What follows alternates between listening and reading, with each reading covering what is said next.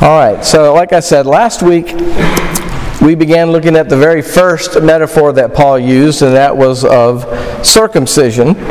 And so this week we're going to look at baptism, and both of these are pointing us towards our identity in Christ. And we began last week by providing a biblical background or a biblical foundation of circumcision that we found in Genesis chapter 17 and the account of God making his covenant with Abram. And we saw in verse 7 of that chapter these words, "I will establish my covenant between me and you and your offspring after you throughout their generations for an everlasting covenant to be God to you and to your offspring after you." And it was also at this time that God changed Abram's name to Abraham. And he gave Abraham the command that he and all the male persons in his household need to be circumcised. And this was done as a physical sign of being a member of the covenant people of God. But we also learned that as we looked at the text a little closer, that God's plan was more than that. It had greater spiritual implications, literally from the very beginning. So God's intention was to provide a means for reconciliation between man and himself that included both Jews and Gentiles. And when we examined verse 11, we learned that Paul was also making something else very clear. That physical circumcision was not the main idea, because it was just an outward sign of something much greater, something more significant, as a matter of the heart, having your heart circumcised through faith, rather than a physical procedure. Well, today we're going to examine Paul's second metaphor of baptism that will also help us understand even more the believer's identity in Christ. And when we look at the end of verse 11 of Colossians 2, we'll see that it ends in a comma and not a period. And so it indicates a couple of things: that Paul is continuing his thought, and number two, he is connecting circumcision and baptism in some way. And so with that said, I would ask that you would stand together as we read from Colossians chapter 2, beginning in verse 11. And listen as I read, beginning in verse 11. It says, "In him also you were circumcised with a circumcision made without hands, by putting off the body of flesh by the circumcision of Christ, having been buried with him in baptism, in which you were also raised with him through faith in the powerful working of God, who raised him from the dead. And you who were dead in your trespasses and in the uncircumcision of your flesh, God made alive together with him, having forgiven us all our trespasses, by canceling the record of debt that stood against us with its legal demands. He set it aside, nailing it to the cross. He disarmed the rulers and authorities, and he put them to open shame by triumphing over them in him." This is the word of the Lord. You may be seated. So the first thing that we're going to see this morning, which is our first point, is that believers are identified with Christ through water baptism, and we see that in verse 12. Again, we established last week that physical circumcision was not necessary for salvation, and neither is baptism necessary for salvation. Both circumcision and baptism are outward signs of what has previously taken place within a believer's heart, namely regeneration. And regeneration is that moment when an individual's heart has been made alive through the power of God to salvation. They have passed from death to life by faith in Christ alone for their salvation. And so the first part of this message is going to be focused on water baptism. But I think it's important that I define the term water baptism. What do I mean when I say that? And what I'm saying is baptism by immersion. I am not talking about sprinkling. I'm not talking about infant baptism or any other form or practice. It is my belief, and it's the belief of Asheville Bible Church's elders as well, which is also shared by many theologians, that baptism by immersion is what the Scriptures have in view, and it most closely identifies with Christ's death, burial, and resurrection. Now, Pastor talked about this week's catechism question. Well, I'm going to focus on next week's catechism question. Because as I was putting the bulletin together, I looked at next week's and I'm like, well, I wish it was just 1 week difference. So the question for next week is, how is baptism rightly administered? And the answer is, baptism is rightly administered by immersion, or dipping the whole body of the person in water, in the name of the Father, and of the Son, and of the Holy Spirit. And so with that understanding, let's now begin to work through verse 12 as we seek to understand more about this metaphor that Paul uses of baptism and why it is important for all believers to be baptized after they have come to faith in Christ. And so draw your attention now to verse 12 of Colossians chapter 2, where we read, "Having been buried with him in baptism, in which you were also raised with him through faith in the powerful working of God who raised him from the dead." Before we start breaking down verse 12, I want to just make a few general observations about the text.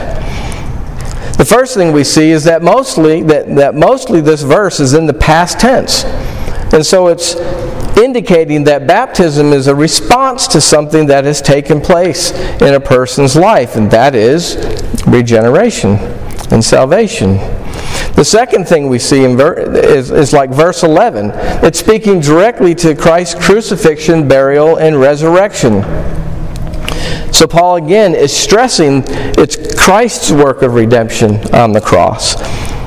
The third thing we see is the fulcrum, or the important phrase in verse 12 are two words: through faith. And these two words are critical for understanding believers' baptism. And then the last thing I want to point out is that it's God's powerful working that accomplishes the work of salvation in the believer. So with that said, let's look at the first phrase of verse 12. "Having been buried with him in baptism, in which you were also raised." So these words that Paul is using are pointing towards the believer's identity in Christ's death when he uses the word buried, and his resurrection when he uses the word raised. And in his letter to the Roman church, he wrote this: "We were buried, therefore, with him by baptism into death, in order that just as Christ was raised from the dead by the glory of the Father, we too might walk in newness of life." Romans 6:4. And in Ephesians 2:4-6 we read, "But God, being rich in mercy, because of the great love which he loved us, even when we were dead in our trespasses, made us alive together with Christ. By grace you have been saved, and raised us up with him, and seated us with him in the heavenly places in Christ Jesus." So what we see in these passages is that believers are identified with Christ through baptism. Now, physical baptism is a public confession of an individual's faith in Christ. And this is where we see Paul's connecting the physical act of baptism to the spiritual act of baptism, which is our redemption. Now, in some measure, Paul is connecting circumcision and baptism to the cross. As I said last week regarding circumcision, it's the same with baptism. That is, Christ is the object of both of these two things. And it's that connection that has driven a lot of debate on the practice of infant baptism. As Pastor mentioned, it's known as paedobaptism. I'm not going to go into all of that, and he certainly explained a lot this morning. But I do think that verse 12 here this passage gives us a very clear understanding of why we don't subscribe to the practice of infant baptism. Again, as I mentioned, the critical phrase in verse 12 are those two words, through faith. It's these two words that make the clear distinction of when an individual ought to be baptized. And that individual should be baptized only when they have believed by faith, meaning past tense, on Christ for salvation. Then, baptism is an expected and appropriate public confession of our faith. It's actually the next logical step, but only out of obedience, not because it completes a person's salvation. And the statement that Paul makes here indicates that something has taken place in the past, namely that the believer has been buried with him, meaning Jesus Christ. And that phrase, having been buried, shows us that there's been a response by faith to Christ's work of salvation through his work on the cross.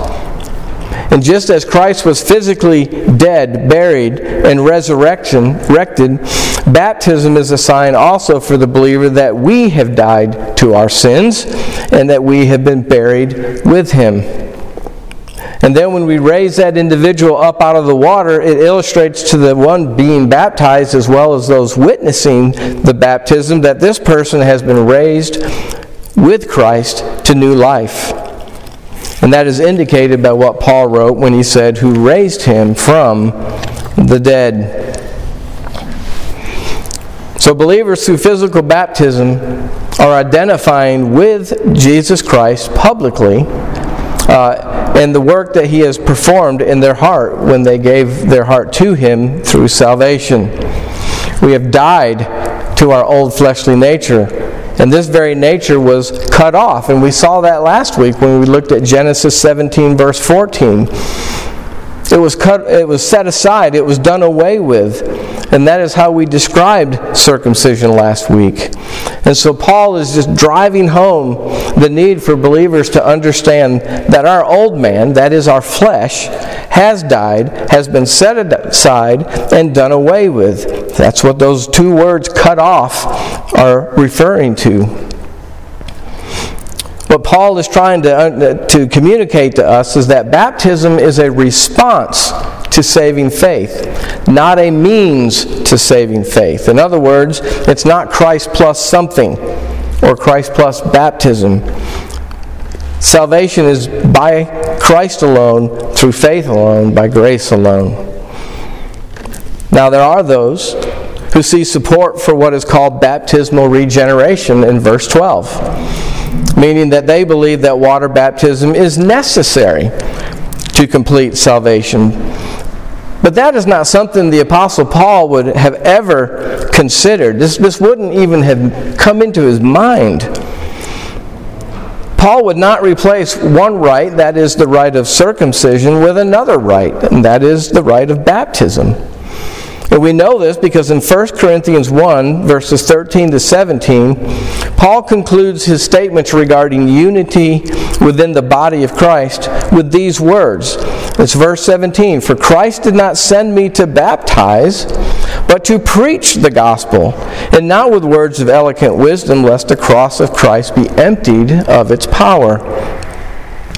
So if Paul believed that baptism was required to complete a person's salvation, then he would have baptized everybody that he shared the gospel with and who responded to it. But if you look at that 1 Corinthians passage, you'll see in verses 14 and 15 that Paul was thankful that he hadn't baptized anyone except for Crispus, Gaius, and the household of Stephanas. So again, biblical salvation is never Christ plus something.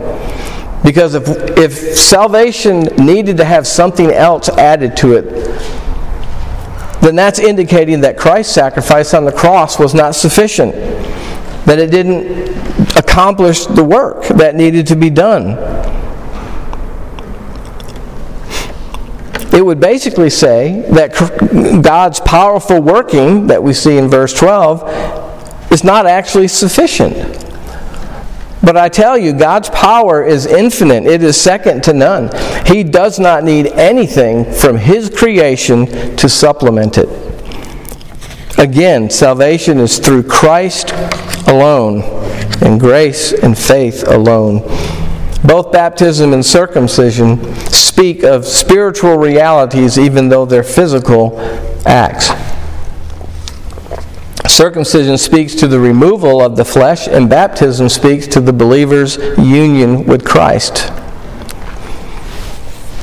Now, there are different methods of baptism done by various denominations, and we've talked about that this morning, and I'm certainly not going to address that here. But I do want to just emphasize again that here at Ashford Bible Church, we believe in baptism by immersion, as I noted earlier. And one text that really is a good explanation why we baptize this way is found in Romans chapter 6, verses 3 through 11. Listen as I read. Do you not know that all of us who have been baptized into Christ Jesus were baptized into His death? We were buried, therefore, with Him by baptism into death, in order that, just as Christ was raised from the dead by the glory of the Father, we too might walk in newness of life. For if we have been united with Him in death like His, we shall certainly be united with Him in a resurrection like His.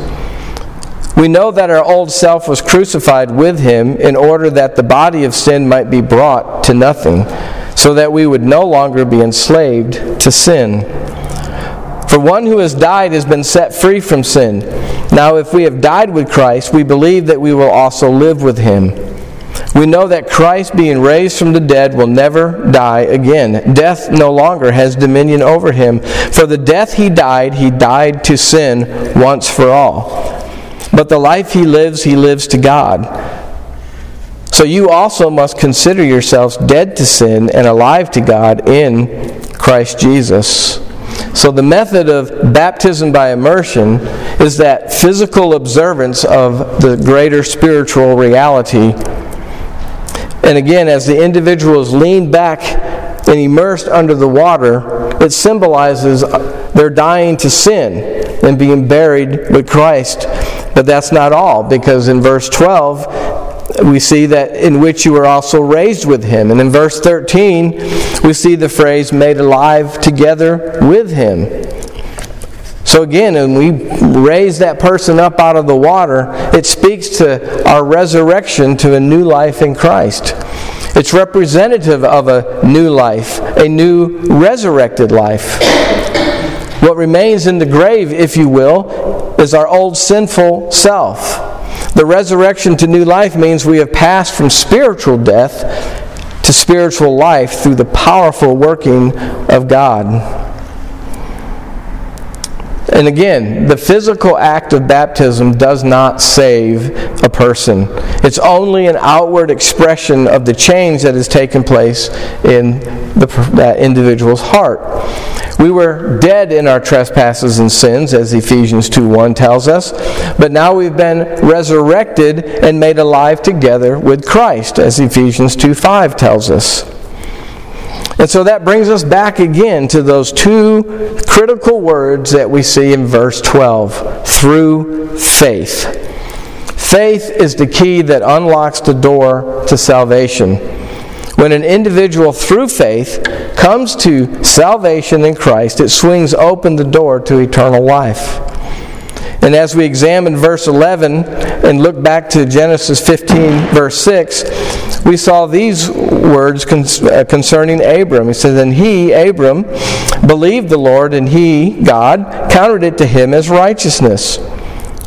When we believe on Jesus Christ for salvation, it is counted to us as righteousness. I always refer to this as the great exchange. Christ took on our sin at Calvary, but He replaced that with His righteousness in our lives. That is huge. So faith is the key of everything I'm telling us this morning. It's why I refer to that phrase, through faith, as the fulcrum, meaning that faith in Christ is what salvation balances on perfectly. It's also why the elders will meet with an individual who wants to be baptized and speak with them, because we want to do two things.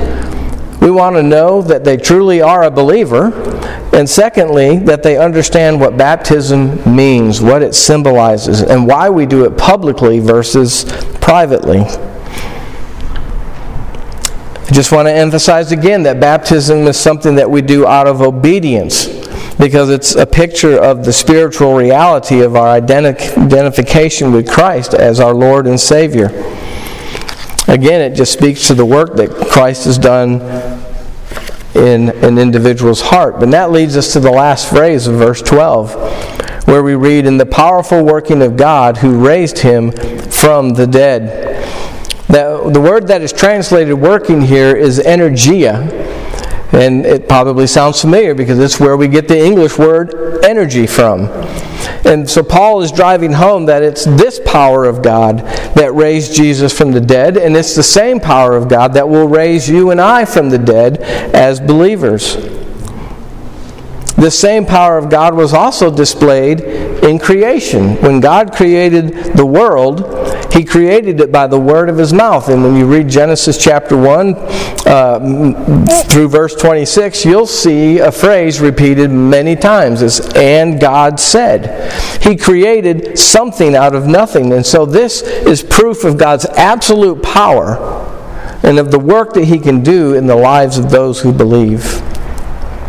So if you are a believer this morning, you have been raised from the dead spiritually to new life. You will one day be raised physically from the dead.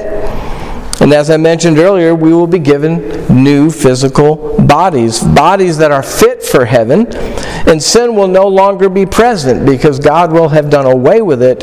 It's been fully judged and it's been removed forever.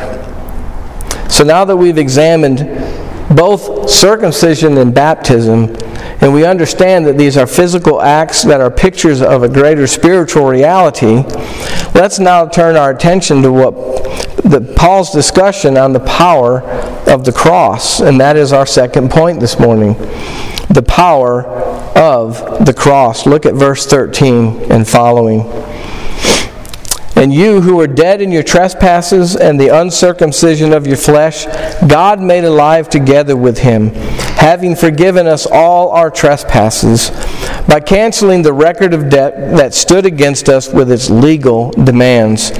This he set aside, nailing it to the cross. He disarmed the rulers and authorities and put them to open shame by triumphing over them in him." So now Paul explains in very clear terms the reason that he is highlighting circumcision and baptism. He's drawn the reader's attention to the power of God that is displayed in the cross of Christ.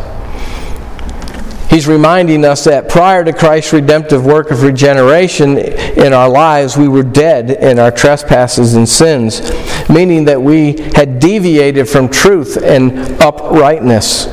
In other words, we have sinned and broken the law of God. Prior to Christ working in our lives, our spiritual hearts were uncircumcised and dead. But now, through faith in the saving work of Christ's sacrifice, God has raised us up alive in Him.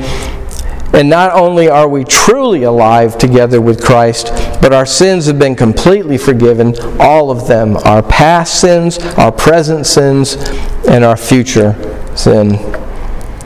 Paul explains that God's forgiveness in verse 14 with the words, "by canceling the record of debt that stood against us with its legal demands."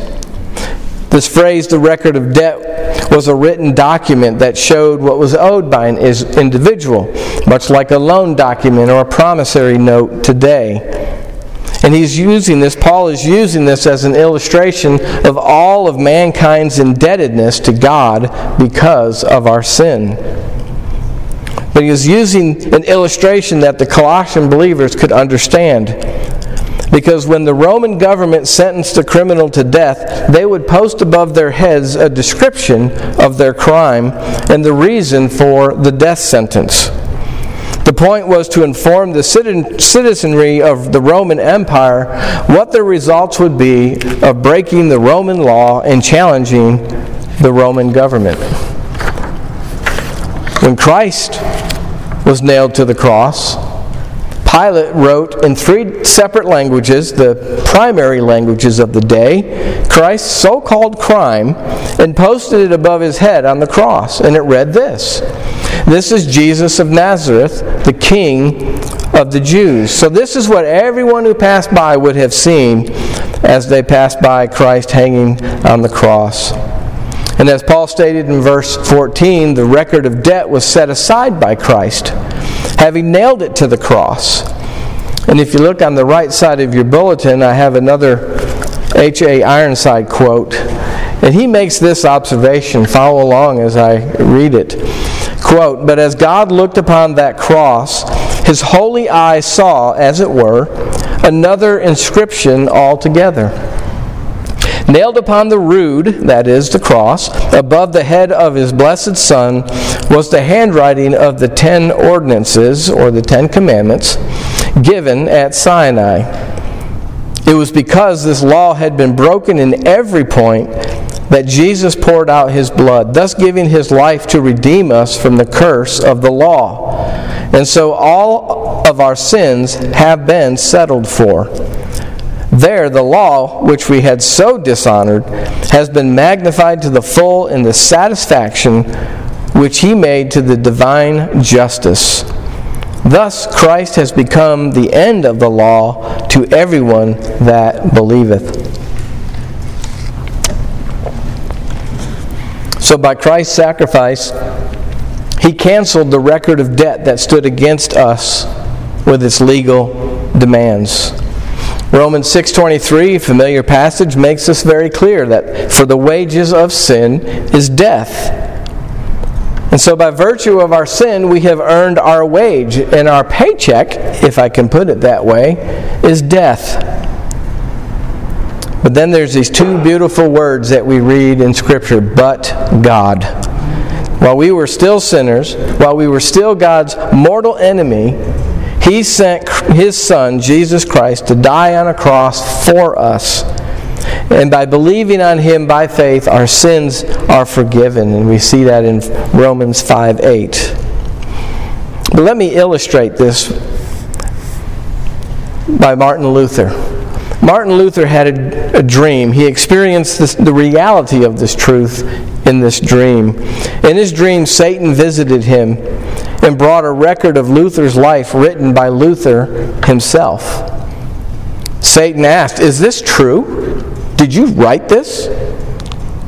Luther, who was terrified, had no other recourse but to admit that it was true, every word of it.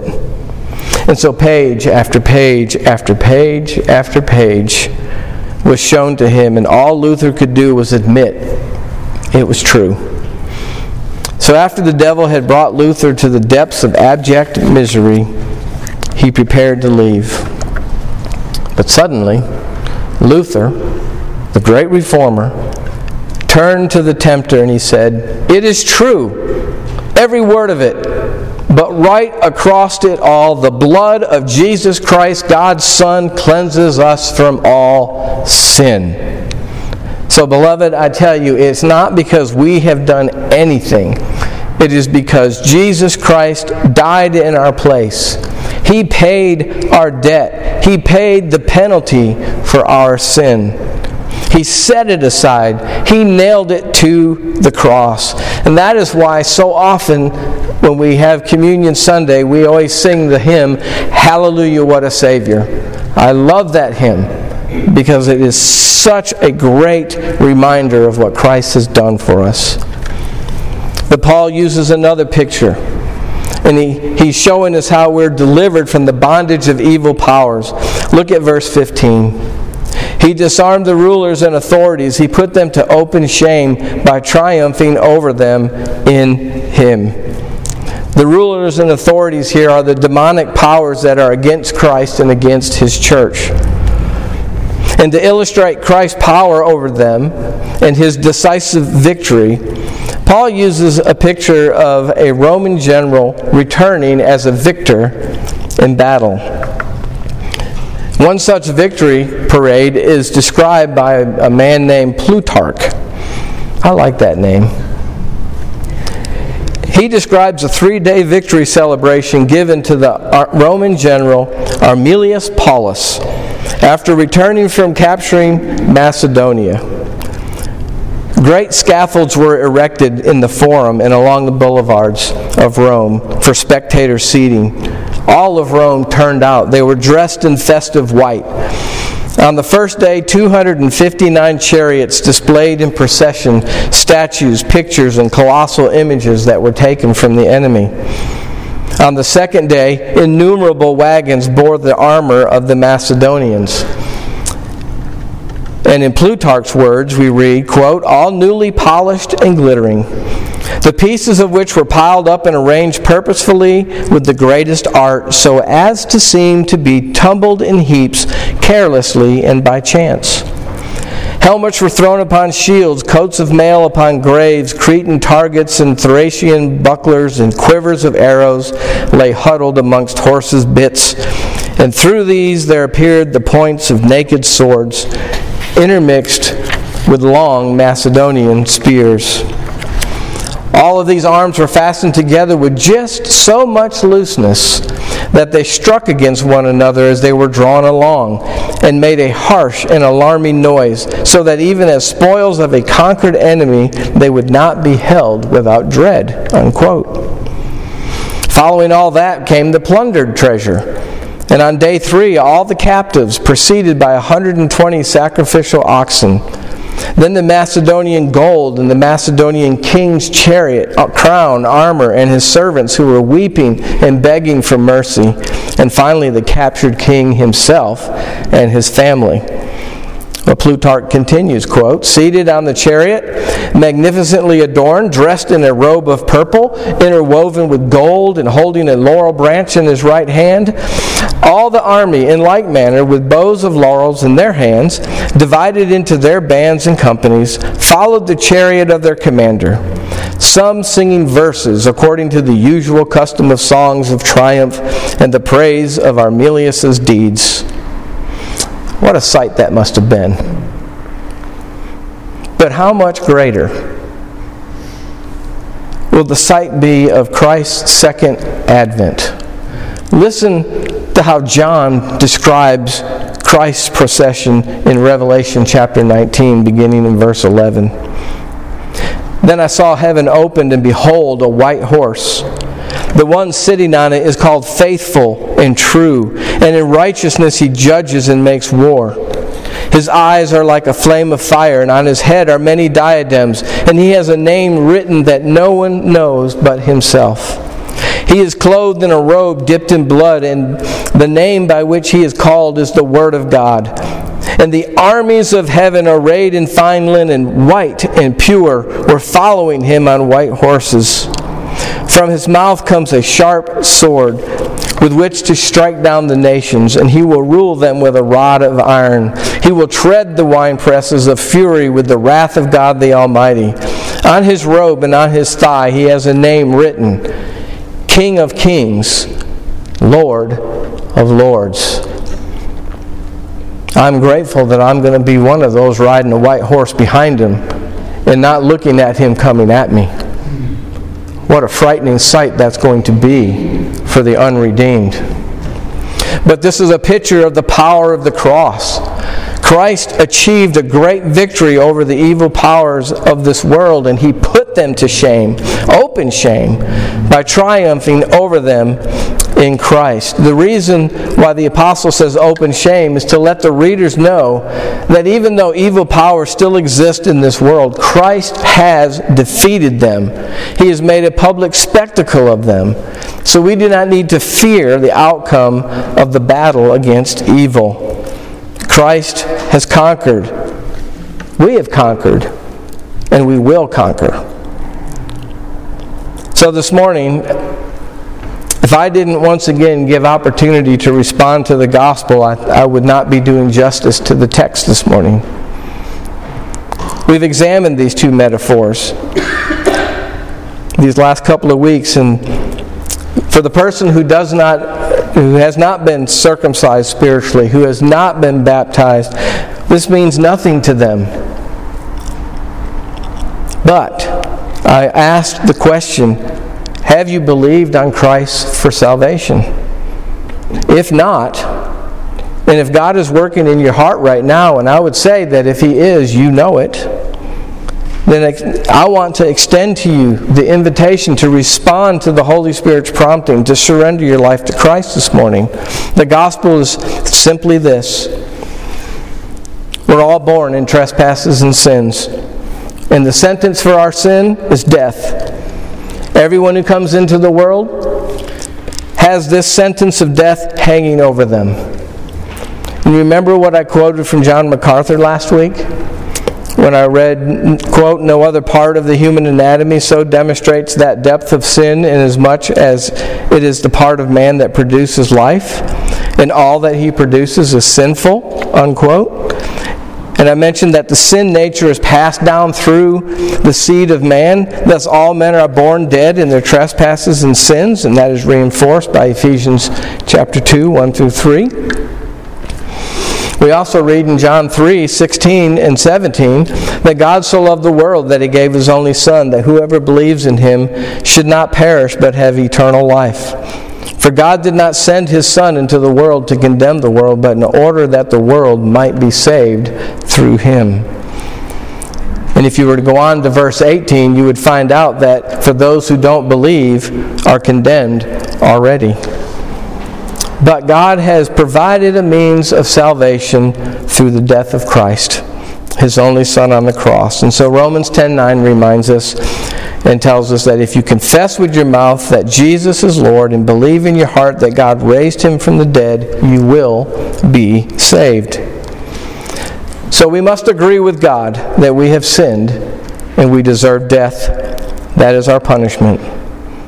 But if we believe on the Lord Jesus Christ and believe that He paid our debt for sin on His cross when He was crucified, dead, buried, and rose again on the third day by the power of God, then we will be saved.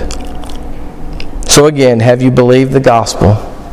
Will you respond to Christ's call to be saved? If you want to do that today, if that is something you know the Lord is working in your heart, then please see myself or Pastor. We would love to talk to you, open the Scriptures to you, and pray with you. Because Christ gave His life, and there is nothing greater that can be done by us than what Christ has already done, except to believe. Amen? Let's pray.